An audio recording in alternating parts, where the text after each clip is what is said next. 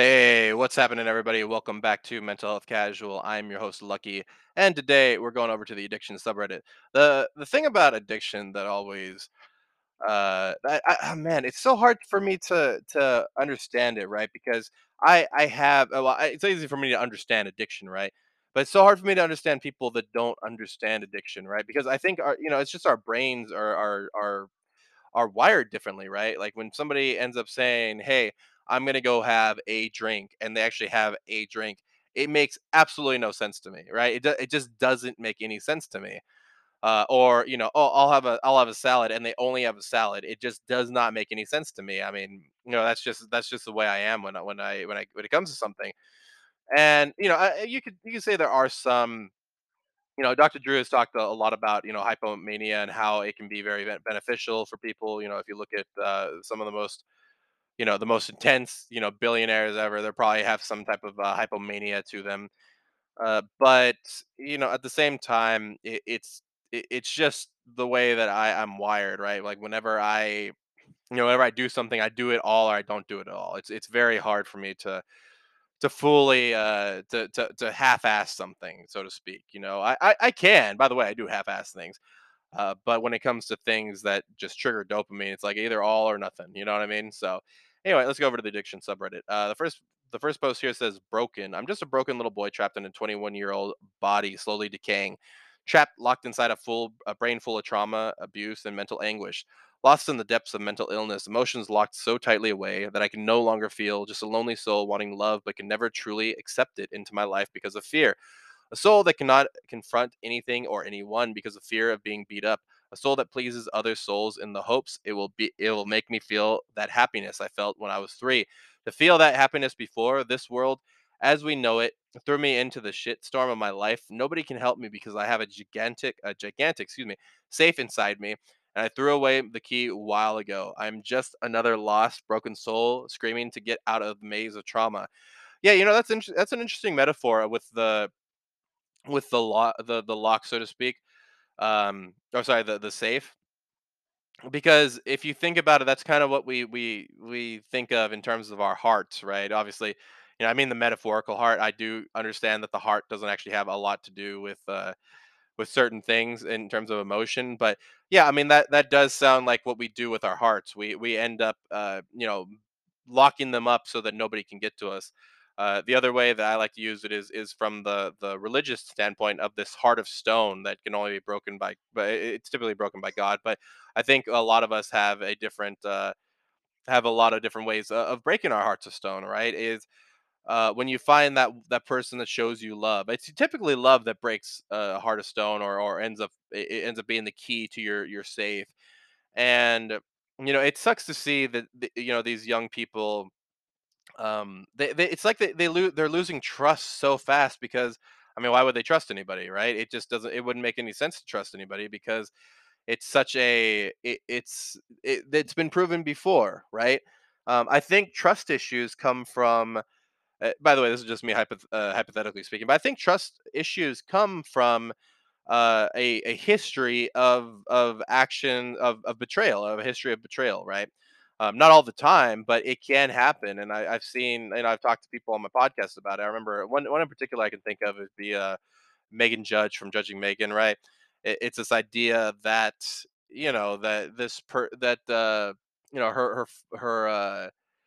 she just always was very you know it was almost like she all of her relationships she just couldn't trust to last because of her her father passed away when she was very young.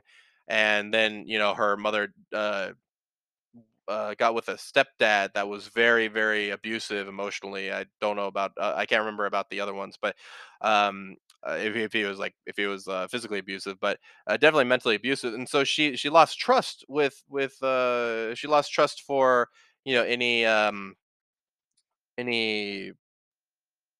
parental figures. And once you lose trust with parental figures, it's very easy. I mean, who do you trust, right? If you lose trust with your family, who do you trust after that? And so, for to seeing this, I feel like that's got to be something that's got to be something from a family side. Because I mean, I think that's like a safe bet to make, right? It's like betting on like John Jones or something like that in MMA. It's a very safe assumption to make, but I really do wish that person all the best. Hopefully, you can find a surrogate family out there that you can, a community that will accept you for who you are, because that's just terrible, man. And when you can't trust anybody, uh it becomes, drinking or drugs become a very simple substitute, right? Because, oh, no matter what, you can always get high, right? You can always do this, and it tends to become an escapism, right? You start to forget the terrible lies that you've been sold in your past. You start to forget the terrible the trauma that has been put on you, even though you remember it the next day when you're hungover, and all of a sudden all you can think about is the hangover and the trauma that you've dealt with throughout your life. So yeah, that's a tough one, man. Hopefully you're able to get some help through that, through a therapist, like psychiatrist, or whatever it may be. Very lonely as the next post here. I am mostly sober, but through my actions, I've become very isolated. Socializing is very hard. I have few friends, none I can actually hang out with. Is it possible to be able to get off drugs completely when there are days you have nowhere to go and nothing to do?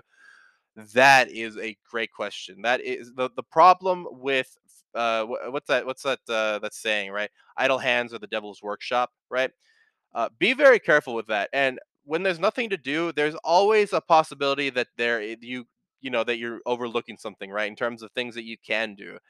As long as you're an a willing and able adult, you can probably do find something to fill that time with, right?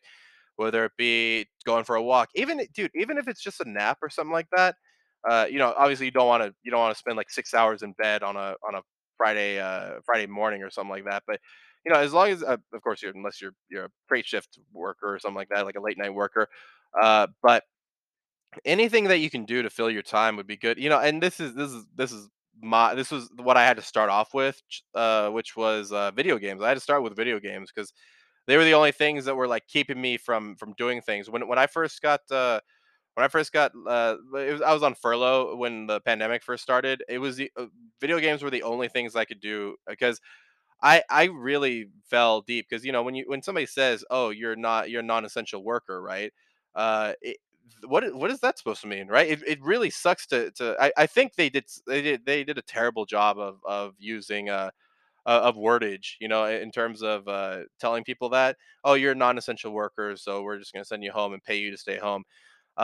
Sure, was it cool to stay home and get money? Yeah, but you're saying I'm a non-essential worker. That makes me feel like crap. So when I first got thrown to home, thrown back home, and was given this monthly check, or this check, I just remembered thinking to myself, man, what am I gonna do? And it was very tempting to go back to like weed and alcohol and stuff. But you know what? I filled it up with, because I couldn't even go to the gym anymore, man. I couldn't go to the gym. Sure, I'd walk around and stuff, but I just there was just nothing I could do. So I ended up downloading what was it, Elder Scrolls Skyrim, and just went after it, man. I went after it like a madman. I remember spending 5 hours just doing blacksmithing, man. Do you know how little you have to do, or how empty your life must be if you spend 6 hours in a day just blacksmithing things, just going to get the material? Oh, okay, now I'm gonna go smith this. But it was so addicting, and I loved it. Now, once I got back into work, it was a little tough to like get off of, because the minute I get home, I'd be like, all right, time to go back to the game, time to go back to the game, time to go back to the game. So yeah, it can be tough to add one addiction to another, but it is something that is used quite a bit. I'll give you an example, right? When A lot of times when people are dealing with drug addictions or something like that, a lot of times they will substitute it with a religious addiction. So they'll just start reading the Bible very intensely. They'll start going to church, and start participating in all the activities. That would be a better addiction than, I would say, a an alcohol addiction, a drug addiction of some sort. But I still would say there's not that leaves very little to balance in your life. If you're just at the church all the time. So, by the way, I love church and all this stuff, but That you have to strike a balance somewhere, right? Like, are you going to hang out with your friends? Like, even pastors have friends that they hang out with so with something like this, you might try and find a different association to go with for a little while. Sure, video games aren't the best thing, but they're definitely not the worst thing that you could be addicted to. So, um, quitting smokeless tobacco may be the hardest thing I've ever done. I've been dipping since I was 13, and I live in Kentucky. If you didn't know, tobacco is very plentiful here and pretty cheap, and almost every male I know does it. I'm now married and have a kid, and I really want to quit because I'm afraid of getting mouth cancer eventually. My gums have receded pretty badly, and I'm going through a can and a half a day. Ooh, that's a lot. I've tried sunflower seeds and nicotine pouches, and nothing working. What did the trick for anybody who had bad smokeless tobacco addiction? I never had the smokeless tobacco addiction. I don't think I was ever addicted to cigarettes because the thing was I had so many addictions going on that it didn't really, cigarettes were kind of like, I guess if you want to look at it this way, when I was very little, when I used to watch TV, during the commercials is when I would eat fries or the side dish, and during the actual show, I would eat the hamburger or whatever the main dish was. So to me, tobacco or smoking cigarettes was like the side dish to the main dish, which was alcohol and weed. But I could go through like, man, I remember when I went to Texas, when I was visiting one time, and I couldn't smoke weed or drink. Well, I could drink, but I couldn't smoke weed. I remember I went through like a pack in a couple of days. Like it was not very long at all. I just walked around smoking. That was kind of it. And back then I still call them cancer sticks, but you still do it. You still do it. You still need that feeling of inhaling, exhaling some type of smoke, right? Obviously, you don't hold it like you do with marijuana, but still. Um, as for smokeless tobacco, I would imagine some type of gum would be the only thing I could think of, right? Because you're constantly chewing. Obviously, sunflower seeds, it makes sense, right? Because you do the same actions. You're chewing and then you spit it out. But I don't know, man. And nicotine pouches sounds good, but you have to, when you look at an addiction, you have to try it, and you're trying to quit it, and you're trying to, like, maybe you're trying to substitute something else for it. You probably need something in that same vein. So I would imagine chewing gum would be in a similar vein to that, and much healthier, right? Much healthier. So you might try nicotine gum if they have that out there. I know that was a popular thing back in the day. I don't know if that's still a thing now. I think it is, right? Because when I remember I went to go get more cigarettes one day at Walgreens, I think it was. And good for Walgreens for doing this, but I was really pissed off. I ended up going in, hey, do you guys have cigarettes here? And they were like, no, we only have like we don't sell tobacco anymore. We only sell like nicotine patches and all that stuff. I was like, no, I'm okay. I just got out. I was like, nah, I'm good. So yeah, at least for me, I kind of just had other addictions going on. So once I quit those big addictions, I never touched a cigarette again. So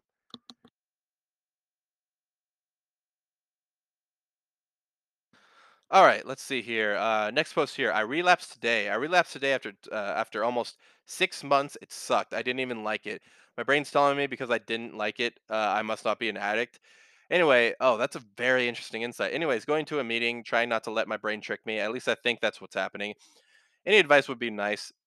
um, That's a very interesting point, right? Oh, well, I don't like it, so I can't. My brain's telling me I don't like it, so I can't be an addict. That's not always true.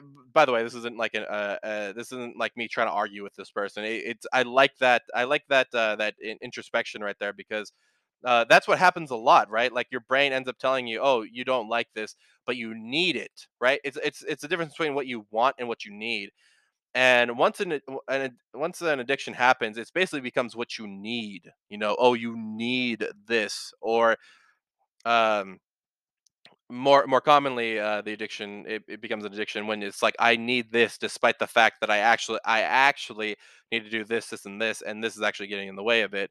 So once it starts interrupting your everyday, your the things that you actually need to do, like going to work, like going to achieving your goals, once it gets in the way of that, um but yeah, listen, relapses happen.